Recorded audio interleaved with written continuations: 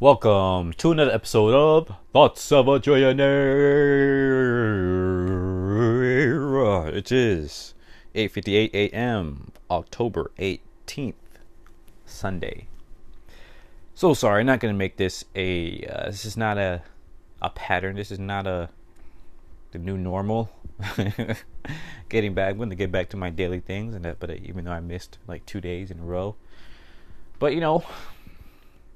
had to get to work. Had to get moving in the morning and get to work. Then when I got back, I was like, I'm gonna do a podcast, and I laid down in bed, and I was like, nope, never mind. So, man, so much to talk about, and yet so little to talk about. Because I feel like there's a lot of things I can talk about, but in the works, There's some things that you just got to come out with when you're ready. When you're ready to make moves, to be smashing with them. But this morning, I had my first lucid dream, or at least in a long, long time that I remember. Well, I don't remember the dream, but I remember I woke up at like 5 in the morning. I was like, it's too early, and went back to bed to sleep. And then I remember waking up, or thinking I was waking up, usual time, like 8 o'clock or whatever. And then went to the kitchen, I think, or something like that. I would think I was talking to my family and all that. Then I realized I wasn't awake. Because I like felt myself opening my eyes in my bed. I was like, oh, whoa, I'm still asleep.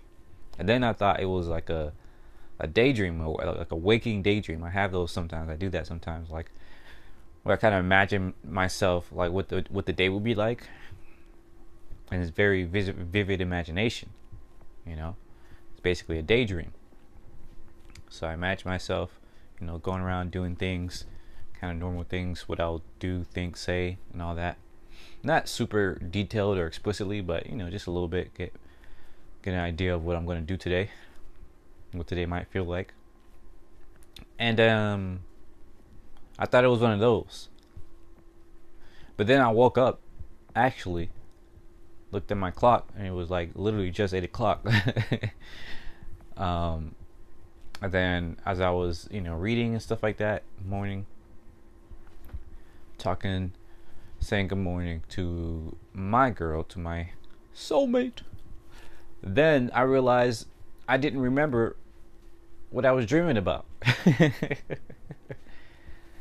So it was so interesting. I was like, oh wow, that's a dream. It wasn't a daydream, because I always remember those. I remember, not like way afterwards, I can't tell you what I was daydreaming yesterday, but immediately afterwards, only a few minutes afterwards, I usually remember what the crap I was daydreaming about. But this time it was just like ethereal, like a kind of disappearing into the back of your mind, just like a regular dream would. So I was like, oh wow, I did a lucid dream. I was lucid dreaming. That's very exciting for me, because I've been trying to do that for a long time, a long time, and I finally had one. I'm getting there to doing it more normally, more regularly, and hopefully in my more fantastical dreams. Very fun. I want to talk about the nature of dreams one day, but not today. Yesterday I heard an Alan Watts video talking about yoga, how there are different kinds of yoga, right? Where in America, in the West, we hear and do kind of one type of yoga, which is like kind of like the normal stuff, right? Not even normal. We call it normal because that's what we do, but it's just one type of yoga. I forgot the term for it, but it's about the physical body. It's about moving and stretching the physical body, and it centers around the different chakras, the different centers in your body. It's funny, Alan Watts used the same word I use in terms of centers in your body. But anyways, that's one type of yoga. And apparently they're like a lot. They're like maybe 7, 8, maybe even more types of yoga. Because yoga in itself is just a word from ancient Indian culture that means, I think, union. That's what it means. It means union. And it comes from, a way of thinking, a philosophy, not exactly a theology, because a lot of, like even back then they had two words, one for, well, I'm not gonna say, I don't know. Wikipedia was like, I just looked on Wikipedia yesterday when I heard about these things. I haven't delved into the history. I will one day and talk about it. But as far as I know, what I heard, there are like generally two realms of thought in ancient Indian culture, and I'm talking ancient like 3000 BC, like 5,000 years ago. They came up with this stuff. They didn't come up with this stuff 5,000 years ago. They had it already. Like that's the that's the earliest stuff we can find about this stuff. And of course, as you know, people didn't necessarily keep records like we do, like we would expect. So it could have been going on a lot longer. But anyways, there are two general thoughts of, thought. One is somewhat known to be translated as theism, or like a theoretical, not theoretical, but like a theistic, thought of, God and all that. And another one of them is sort of atheistic, where it's not about God, it's about the universe, or, yourself, in terms of stuff like that. But, even Wikipedia mentioned how both of these are kind of incorrect, because they are, how I understand it, they are both not really speaking about God in terms of how we think about him, the monotheistic, idea. It's more so about, consciousness. They saw consciousness as God, or, just general things about the universe. So it's very interesting. I got to look into it a lot more. But that being said, there are a lot of different types of yoga. And I'm trying to remember the terms. I'm terrible at remembering names. I should have looked at it before I did this podcast. But this podcast is not even supposed to be about that. I'm just kind of talking about what I did yesterday. So one of them that really, I just don't remember the other ones. But one of them I do remember is talking about how it's simply about recognizing that what you see, what you perceive about the world is not true, is not accurate, right? It's talking about how the real world is unspeakable. That's a quote from somebody who's studying those texts, which is a very interesting quote, I think, because it all relates to what I was saying a couple episodes back about how the brain has not evolved to see the world as it is. It is not evolved to see 100% of the truth. And I talked about this way back then. But there's a scientist today who's trying to prove that everything that we see is not real. All right. It's not everything that's out there in front of us in this world, this universe that we call the universe. And that's so interesting to me. Like, really, there's multiple scientists trying to show the real nature of reality. And it's funny because, you got science on one hand seeing this, and then you have spirituality on the other hand also telling you this. So what that mean? What that mean? That means it's so much out there for us to discover. There's so much out there for us to learn and to experience, And And it's only a matter of time before the rest of the world kind of catches up to that knowledge. Hopefully, the world doesn't take too long. I feel like, with all these people working, like this scientist working on this as their life path, right? As their life, journey to prove to the world that everything we see and hear and perceive is fake. And so hopefully, in their lifetime, they're going to be able to put out papers and all this other stuff proving that. And then what are people going to do? Because, we as humans, we like to look around and say, hey, this is the world. This is what I know. We like to be confident in what we know and what we don't know. But as I said multiple times, knowledge and spirituality is a dance. It's a dance of unknown and unknown. Because the more we know, the more we see that there is more that we don't know. And beyond that, there is more that we don't know, we don't even know. And so, if your entire life, if the strength of your mentality, of your purpose, of your whatever, your confidence in yourself is based on the fact that red is red and a circle is a circle and reality is reality, I got news for you, bub. You're kind of frail. Your entire existence and consciousness, your confidence is frail. That's why I'm really taken to this journey right now, getting into spirituality and stuff like that. Because even science knows that there are things it does not know. Even science knows that there are things that it cannot know, at least not now. And the more you do science, the more you find things that you cannot know. I can't say that enough, because it feels like there is always going to be more people who need to hear that.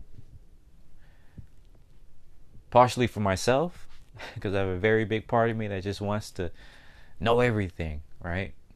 That wants to study everything and prove everything, find the evidence for everything and just have the world be like that. But it's not. And so I'm getting to a point, I'm using this journey to get myself to a point where I'm not so frail, where my identity doesn't have to be wrapped up in this idea of what reality is and is not, what is possible and what is impossible. Because we don't really know. So, what does that mean about the world? What does that mean about life? I don't know, but we're on a journey to find out, aren't we?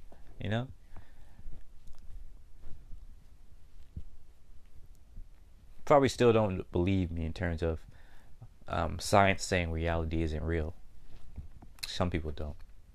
So, the next couple episodes, I'm going to actually do some research and, drop some names, drop some papers you can read today that's showing you the facts.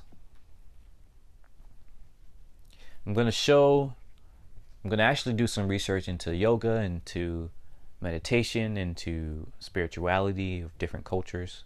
I'm going to drop those bombs. Then I'm going to, at the same time, I'm going to, share the scientists and researchers, really read into their research. And again, drop those bombs. So we're going to go on a journey together about, science and spirituality, as well as some design thrown in there, because I'm a designer now. And I love that stuff. And for me, this gives me an opportunity to talk about how we might design a better world, how we might design a better reality, one where our identities don't feel so frail, and our realities of the way we go through the world in terms of, is life suffering? Is life conflict, right? Do we have to have conflict in our relationships and this, that, and the other? Do we have to do this and that and the other, right? I want to talk about if we can design a society without conflict, without struggle, at least in the violent ways in which we've known. I want to talk about all that. So I'm going to do some deep research in the next couple of episodes and go in on it. But for now, for today, I might end it there, but something else for me to say. And that is that reality is far, far stranger. The universe, the multiverse, the omniverse, whatever you want to call it, is far, far stranger than we ever can truly understand. And that's okay. That's not something to be scared of. We've evolved to kind of fear, or at least be wary of the unknown. And we should, rightfully so. But we shouldn't lead our lives like that. We shouldn't be so scared of the unknown that we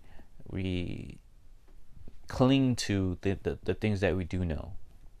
We shouldn't cling to this idea of what is reality, of what our current understanding of reality is, just because we're scared of not knowing what's out there. If we really do live on the inside the cave, in the cave wall, and we're on the cave and we're looking at a wall that's has like a shadow of the real of the real world, we shouldn't be scared to get out of that cave and view the real world. And when somebody else comes along and says, hey, what you're seeing is just shadows, there's real stuff out here, come look, we shouldn't be scared of him either. We shouldn't be scared of them. And go out, and we shouldn't pick up our pitchforks and try to kill them just because they're saying something different, just because they're trying to upend our reality. At the same time, don't go running off to any other person, every other person who says, oh, this is what the real world looks like. Because I'm gonna tell you, anybody that's born in the same reality, same brain structure that we use, they can't understand the real reality either. We have evolved as a species into this reality. And so somebody comes along telling you they know exactly what's going on out there, they're probably lying. They're not enlightened. Because the reality in which we see is what we've evolved to know. Yes, we will be able to understand a little bit the real world out there. We'll be able to get out of Plato's cave. But we will most likely never, at least in this lifetime, with our current brain structure, understand fully what's going on out there. Instead, what's going to happen is that we come out of this cave and we each have our own kind of perceptions of what's going on out there. We each have our own filters or understandings of what we see. And so our job is to come together once again, to make sure that we stay together, that we come together more unified than we are today. Do some yoga together. And unite as a species to understand the real world, the real realities that's out there. We got to put our different perspectives together, like a little puzzle piece.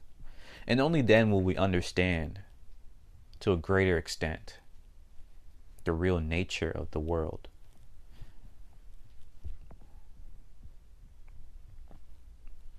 So yeah, it's an interesting time we live in, and in our lifetimes there's going to be a number of truths and even mistruths that completely upend our society.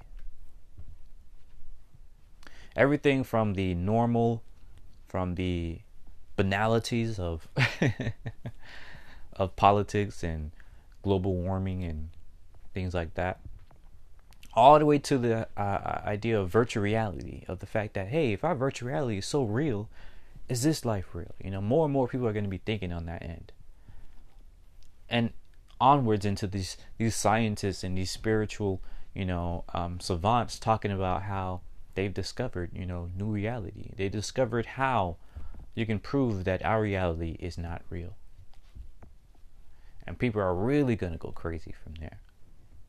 So we have all these things happening in our lifetime. And so the question for you is, what are you doing? What are you doing to prepare for that? What are you doing to prepare yourself for a new way of thinking? What are you doing to prepare yourself for that level of growth and change that's happening right now and that will happen? 21st century really feels like a turning point, a pivotal point in history. And that's not even the end of it. You can go into AI, you can go into space, you can go into, all this other stuff that we have going on right now. Maybe nothing happens. Maybe absolutely nothing happens. But you and I both know that's highly unlikely. For all we know, the aliens might come down, or end of the world, or whatever, right? I don't think the end of the world is going to happen, but I do think a very, very different world is going to come about. So, I guess you can consider this as a manifesto, the first of many, to change. And we're faced with change. What are you going to do? Are you going to cling to the past and cling to the old way of thinking things? Or not even the old way, because there is far, like I've seen, like I showed you with yoga, there's far older ways of thinking that we've actually, went away from. These old ways of thinking, these traditional ways of thinking, that actually knew more about reality and the nature of reality than we do today. Because they weren't so entangled in materialism. All these different cultures, when you look at their history and their knowledge and their, their studies and whatnot, their practices, you see that they regularly partook in substances or exercises or ways of thinking or anything to understand the world beyond what they could see. So what are you going to do when time comes, when change comes? Are you going to cling to yourself? Because not even the past. Maybe your past. Are you going to cling to this old way of knowing? I keep saying that, but your old way of knowing. Are you going to jump onto the first person that says, oh, I know what to do? Are you going to use your faith-based mentality to jump onto the Antichrist because you're too busy trying to find a savior to save yourself? Are you going to jump on the closest bandwagon you see? You don't want to do the work to find, your path. To find the people that's actually trying to come together with everybody. Are you going to try to fight this? Fight the change? Are you going to refuse to admit when the evidence is before you, when the experience is before you, and everything is before you, that change needs to happen? Or are you going to unite? Are you going to come together with your brethren to understand more of what's out there? Are you going to put down your arrogance and your ego, your sense of self-centeredness that's so focused on just understanding your itty-bitty pocket of the world? Are you going to put that down for a second so you can unite with other people? With more and more people as the world tries to go forward into a great beyond. Are you going to find your new path to walk down? To make your own journey and share your own thoughts on what is going on around you? What are you going to do? Yeah, I already know what I'm going to do, so if you want to unite with me and those who I roll with, hit me up. You know where I be. So once again, let me know. Let me know what you're going to do, and let me know what you're doing now. Let me know what you think about all this, and let me know what you're thinking. You can contact me at Elijah Claude, ElijahClaude, on Gmail, YouTube, Twitter, Instagram. That's Elijah. And we're going to have a fun time. Just trying to figure out what's going on out there. Just trying to figure out our own way. You know, making our way downtown. So, let me know what's up. And thanks for listening. Have a good day. Bye-bye.